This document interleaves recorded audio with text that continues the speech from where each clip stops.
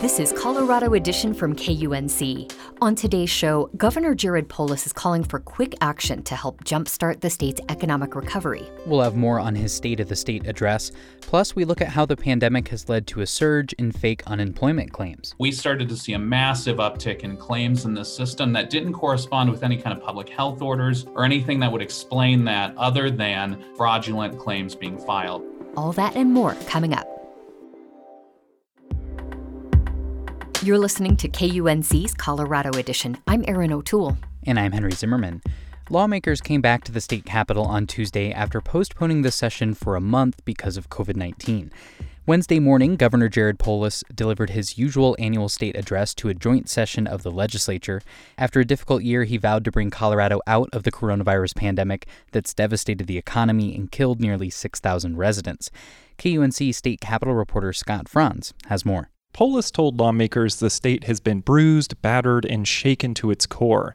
But with vaccines being rolled out and case numbers dropping, he sounded optimistic about what lies ahead. This terrible virus isn't quite done with us yet, but we're working hard to end this pandemic, and coming out of this traumatic year, we're poised for bold transformational change. If we seize the opportunity here in this chamber, we can live up to our fullest potential to truly create a Colorado for all. He called on members of the House and Senate to pass a stimulus package worth more than $1 billion to jumpstart the economy. From tax relief and loans for small businesses to bolstering key industries like tourism and energy to investments in our main streets, the hearts of our communities. Polis also renewed a promise he's made at his two prior State of the State addresses. My budget request moves forward vital projects starting with much-needed repairs on roads across Colorado, from the Eisenhower Tunnel to rural roads that our farmers and ranchers rely on. There were cheers from both sides when he asked lawmakers to end the business personal property tax for tens of thousands of small businesses, like restaurants and bars hard hit by virus restrictions. It will save small businesses time and money and let them focus on what matters, their customers, their service, their products competing in the marketplace. And while many of us take it for granted, the governor also vowed to bring high-speed internet to thousands of rural residents, some of whom have camped out in parking lots or made long drives just to get a good connection during the pandemic. We'll invest in our rural communities, continue bringing broadband to every corner of our state so that students and small business owners from Fort Morgan to Fruita can seize opportunity. But you don't have to leave the Capitol to see the other challenges that Polis and lawmakers are facing. There's a growing camp of people experiencing homelessness near the building. Many businesses and government buildings in downtown Denver still have boarded up windows following months of protests and unrest last summer. And the Capitol has been outfitted with plexiglass dividers and yellow caution tape to try to limit the spread of the coronavirus. Still, Polis urged lawmakers to think big. No more Band-Aids over gaping wounds. We in this chamber have the power to make bold, transformational change that ensures our state lives up to our highest potential, and we can and we will seize that opportunity. Even though they are in the majority, Democrats say they won't act on all of the governor's stimulus proposals right away.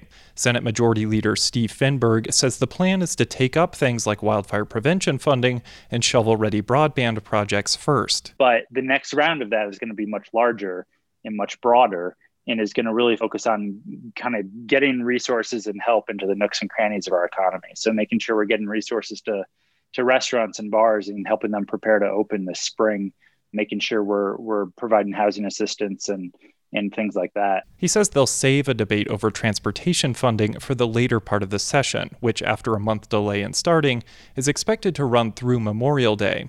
But Republicans, like Senate Minority Leader Chris Holbert, are cautioning Polis and Democrats about spending too much on new things. He says education funding should be restored first. Managing expectations with the people of Colorado is critical. We are not Congress, and those $600 checks that we received early this year, those came from the federal government, and the federal government can borrow, they can spend money that it doesn't actually have. And while Polis had almost unilateral authority to respond to the pandemic while lawmakers were away for much of last year, Republicans are also pursuing a handful of bills aiming to strip Polis and future governors of some of their powers. Hugh McKean is the new minority leader in the House. There is a necessity to bring the legislature in to do its job, which is to craft the laws and rules for the state. And so if we don't do that just because we're in session for 120 days and then it's carte blanche when we're not there, I think that really runs afoul of the intent of the Constitution. The bills have little chance of advancing with Democrats in control, but other parts of the Polis agenda are up in the air, including whether to pursue a new public health insurance option and more police reform proposals. Lawmakers have already introduced more than 200 bills just this week. I'm Scott Franz at the state capitol. Recovering from the economic impacts of the pandemic has been a slow process for Colorado and much of the nation. And as we heard, it will certainly be a focus for the governor and state lawmakers during the session. The state managed to gain back thousands of jobs that had been lost in spring of 2020, but those employment gains stalled out in November and December, according to a new report. Here with more on that is Lucas High, reporter for BizWest. Lucas, glad to have you joining us. Aaron, thank you so much for having me. So let's start with a few numbers here. How many jobs did Colorado lose during the height of the shutdowns due to COVID-19? And how many of those jobs came back over the summer and fall? The state lost nearly 343,000 jobs. It's a crazy huge number between February and April. The good news is we added back about 216,000 of those between May and October. However, as you mentioned, in November and December, we kind of reversed course a little bit. We lost 25,000 jobs. So rather than building on successes that we had in the spring and fall, we backtracked a little bit. We regressed and lost 25,000 jobs. And Colorado had been one of the best states in the nation when it came to unemployment before the pandemic. How did that change? You know, it's really kind of a stark comparison. So in February, before we started seeing the effects of the pandemic, Colorado had an unemployment rate of 2.5%, extraordinarily low. You know, by the time December rolled around, that figure was back up to 8.4%.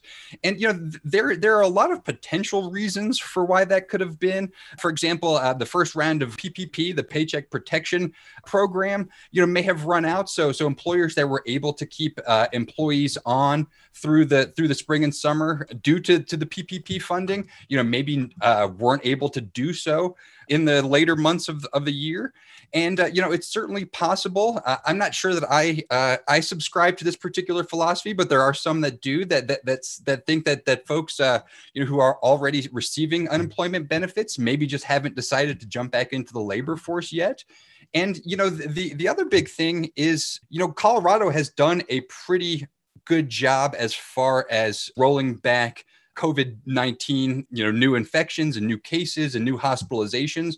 But in doing so, you know, we've had some pretty strict restrictions as far as in-person dining and other businesses that, you know, that have had capacity restrictions that other states haven't. So you look at a restaurant that may have been able to survive a few months of, you know, 25% capacity or 50% capacity. But by the time you get to November and December, they've been operating at lower capacities for months and months and months and just maybe wouldn't be able to kind of hold on for any longer. According to this report that you looked at from the Secretary of State's office and the University of Colorado Leeds Business Research Division, it noted that the hospitality sector was one of the hardest hit in Colorado.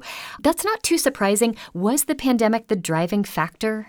There are a couple of factors. You know, the pandemic is obviously the biggest one. But when you look at Colorado's hospitality industry, you know, obviously ski resorts play a huge role in that.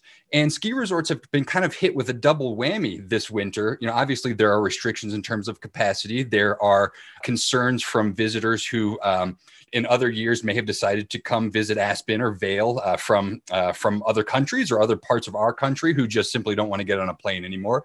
But then there's also the issue of weather. We've had a very, very dry winter, which impacts the slopes, which impacts folks being able to get out there on the fresh powder that everyone kind of comes to Colorado to ski and snowboard on. It just really, there hasn't been enough snow this year. It's just kind of a matter of that. And, you know, you mentioned kind of the hospitality sector more generally. It's interesting to look at Colorado in comparison to other states that have a really important tourism and hospitality industry. So we're talking about places like Hawaii or places like Nevada with Las Vegas. And they've actually seen similar trends that we have here in Colorado in terms of a bit of a slower recovery than some other parts of the country. That's good to know. So when this pandemic is all just a distant memory, it sounds like economists would expect to see a rebound for Colorado and other states. So economists are expecting a rebound. There are a couple of caveats to that, of course. Firstly, they're saying, kind of don't get your hopes up for an immediate comeback. This is going to take months and likely years. So, we're talking, 2023-ish until we see employment levels reaching pre-pandemic levels.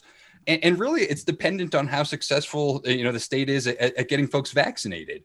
If you look at kind of another report that the folks up at CU put out, they put out a quarterly business confidence index report, which is actually a really interesting one. Essentially, it provides a score for how confident business leaders are feeling about the overall economy. So essentially, a score of 50 means neutral. They just kind of don't feel optimistic, nor do they feel pessimistic. Under 50, pessimistic. Over 50, feeling more optimistic. So for Q1, the quarter that we're currently in, business leaders had a confidence index score of 47.9. So relatively pessimistic. And that's for Q1 of 2021. But that jumps up to 59.5 after Q1. So the thought is, as we get farther into the year and more Coloradans get vaccinated and we're able to roll back some of the restrictions as far as in-person dining and gyms and things like that, we will get back to an economy that looks a little bit more like it did last February. But like I said, it's going to take a while. Lucas High is a reporter for Biz West. Thank you so much for joining us today. Thanks so much, Aaron.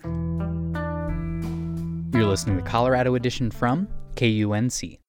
The pandemic has left millions of people across the country without jobs and created an opportunity for hackers and identity thieves to use info obtained by data breaches to apply for unemployment benefits. This type of fraud is rampant in Colorado. Victims of unemployment fraud who had previously submitted reports to the state were finally contacted via email in early February and notified those reports are under investigation. That's after weeks or even months with no word from the Colorado Department of Labor and Employment. Gavin Dahl from KVNF has more on how the state is moving forward with helping fraud victims. They were invited to an online-only event hosted in collaboration with the Colorado Attorney General's office called How to Protect Yourself from Data Breaches and Identity Theft. Daniel Chase is CDLE Chief of Staff. We started noticing a trend in our systems starting in June of 2020. If you recall, the CARES Act was passed in March and created what's called the Pandemic Unemployment Assistance System, which allows people who were not otherwise eligible for unemployment to collect benefits like gig workers, independent contractors, and others that wouldn't have been eligible otherwise. This created a system that didn't have many checks and balances in place. And so we started to see a massive uptick in claims in this system that didn't correspond with any kind of public health orders or anything that would explain that other than fraudulent claims being filed. As victims learned a stranger had filed for unemployment in their names, they were instructed to fill out a Google form on the CDLE website. But because Governor Jared Polis had issued an executive order early on during the pandemic that required the Labor Department to pay claims no more than 10 days after applications were filed, CDLE staff couldn't keep up with reviewing fraud reports from victims before making payments. While the state aims to help victims of fraud and clean up this mess, the biggest priority remains getting money to out-of-work residents with valid claims. Here's CDLE Executive Director Joe Barella. Since the pandemic began in Colorado, we've seen just over 1 million valid claims in the system, people who have been impacted, their work has been impacted, that are eligible for unemployment insurance, and we've paid benefits to those individuals. We've seen over 1.1 million potentially fraudulent claims. Our system is holding or has held claims because of they've triggered identity triggers we have in the system. Before the pandemic started, we probably had less than 5 triggers in the system. But because of the pandemic unemployment system, the rampant fraud, we now have over 50 triggers that could trigger a hold on a case. And so, as you would imagine, the amount of resources and time that goes into fraud detection, fraud prevention, and investigation and enforcement is competing with our main mission is getting out benefits to people who really need financial assistance because of a wage loss. Some victims of unemployment fraud are opening their mail and finding 1099 tax documents from the state for benefits they never requested and in most cases never received. The CDLE has a form for this on their website too.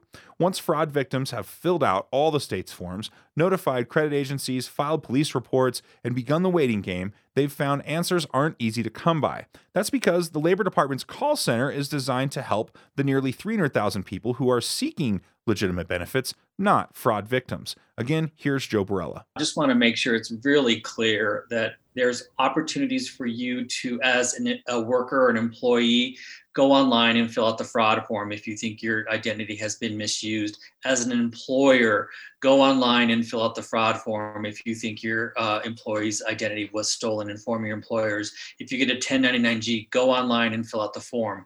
That is the fastest way to take care of that. If you're trying to call our call center is really designed for benefit administration and payment. And that's right now in Colorado, we still have over 280,000 people on unemployment insurance that really need to get questions that's holding up legitimate payments out the door that they need to handle. So by asking questions about fraud or trying to talk to someone about fraud, it's preventing those people who actually need benefits from getting the help they need to get those benefits out the door as quickly as possible. So I know as a victim of identity theft, you feel like you've been violated, and you have, but we have ways for you to take care of that and report that online. And I strongly encourage you to make sure you're doing it online, or you're going to get frustrated because you can't get through to the call center as well. For KVNF News and the Rocky Mountain Community Radio Coalition, I'm Gavin Dahl.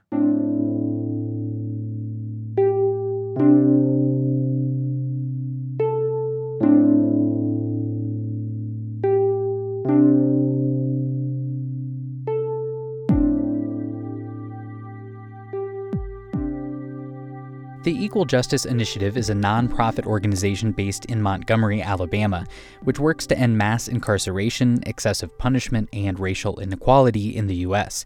The EJI opened the Legacy Museum there in 2018 and has launched a number of projects dedicated to exploring the lasting impact of slavery and to honor the lives of those lost to racist hate crimes. One of those efforts, the Community Remembrance Project, works with local communities to help uncover the lost stories of lynchings, including here in Colorado. Jennifer Taylor is a senior attorney at the Equal Justice Initiative who works with some of those community organizations, and she joins us now. Jennifer, welcome to Colorado Edition. Happy to be a part of the conversation. At the Legacy Museum, there's a narrative that slavery never really truly ended in the United States. It just evolved, and specifically evolved into the mass incarceration of people of color. Can you tell me more about that pipeline and how slavery has disguised itself in modern society? Yes. At the same time that we understand that enslavement involved taking people from Africa and forcing them to work, it was also about creating ideas about why that kind of mistreatment was okay. And those were ideas that had to do with creating a racial hierarchy and arguing that African Americans were a type of people that it was important to exert a certain kind of control over. And so at the point that African Americans are emancipated, there is not ever a point in which those ideas are eradicated. So new institutions emerge, including lynching, Jim Crow, and also mass incarceration. I wanted to ask about the National Memorial for Peace and Justice. This is a large monument in Montgomery that recognizes victims of lynching in America. What is the message of this monument, and who is it for? Our aim is to both highlight the individual incidents of lynching and also encourage people to understand that this was also a mass attack against the entire African American community, because each time a lynching took place, in addition to the particular person who was harmed, it also had an impact on any African American person who heard about it, because each person knew that that could happen to any of them. And and they knew that law enforcement and other officials were not interested in holding the mobs accountable. And so our aim is for it to serve as both a place that people can come to if they don't have information about this history, but it can also be a place that people can come to who know about this painful history and have a personal connection to it and have had to hold that pain for a long time. We want this site to be a place that people can come to for conversation and healing. To create this memorial, staff with the Equal Justice Initiative researched and uncovered lynchings across the country. Many of these went unreported at the time that they occurred. Can you talk about how your team works with individual communities to research and then to reveal these stories? We started our research about a decade ago. We were certainly able to pull from a lot of existing information and then also made an effort to add more information through our own review of historical records. No matter how many incidents of lynching we are able to compile, it will always be an undercount because there are always going to be incidents that weren't reported and that people in the local communities were afraid to talk about. Part of how we continue the research is through our Community Remembrance Project, in which we partner with people in communities who have a local history of a lynching and they're interested in increasing public awareness of it, either by erecting a historical marker or organizing some other kind of an event. And that's often an opportunity for us to collect new information about the lynching because our local partners are often able to get access to archives and additional information. According to the EJI, there are 5 identified lynchings in Colorado. That number includes the murder of Preston Porter Jr. For those of us who don't know, can you share a bit about this story, what happened to Preston, and how your team has memorialized him today? This is a lynching that happened in November of 1900. He was only 15. It's an incident in which after a white woman was murdered, he and some other members of his family were identified as people that officials were interested in investigating. It's pretty clear that race was the primary thing that caused officials to focus on them in the first place. There wasn't really evidence that connected them to the crime at all. But after they were arrested, the police claimed that he had admitted that he was involved. And after that was made public, before he was able to stand a trial, before the state had to present any evidence, and before he had an opportunity to defend himself, a mob of over 300 white people pulled him from a train and lynched him by burning him alive. There are a lot of newspaper articles that provide a lot of specific information, how he begged for his life. And several of the newspaper articles even provide identities of some of the people who participated in the mob. Despite that information, the official investigation concluded that he was killed by unknown persons and no one was ever held accountable for the lynching. Afterward, lawmakers in the state of Colorado were so embarrassed by the attention that was accorded to the lynching, they ultimately passed a law to reinstate capital punishment because it was an argument that the lynching had happened because they didn't have capital punishment anymore. And so it's also a case that really highlights that connection between capital punishment and lynching. It's a horrific case, and it's also a case that has been a part of our Community Remembrance Project because last November, around the time of the 120th anniversary of the lynching, we were able to partner with a local community who had organized to erect a marker about the lynching so that it is now less of a hidden part of the state's history. A lot of people hearing this story might be surprised to know that any lynchings, and especially one so brutal involving someone so young, occurred in Colorado. What would you say to Coloradans just learning about this history? I think I would encourage anyone that we don't want to respond to our painful history by hiding from it. It's important that we confront it so that we can learn from it and identify how it's continuing to impact us and do everything possible to stop ourselves from repeating those same horrific events. Jennifer Taylor is a senior attorney at the Equal Justice Initiative. Jennifer, thank you so much for joining us today. I appreciate the opportunity. Thank you. You can visit the historical marker dedicated to Preston Porter Jr. in downtown Denver, as well as the site where he was lynched and where the EJI collected soil as part of their remembrance project in Lyman.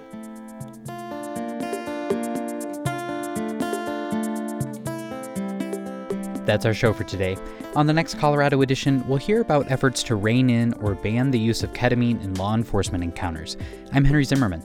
And I'm Erin O'Toole. Our production team includes Ray Solomon, Tess Novotny, and Alana Schreiber. Brian Larson is our executive producer. Thanks for listening. This is Colorado Edition from KUNC.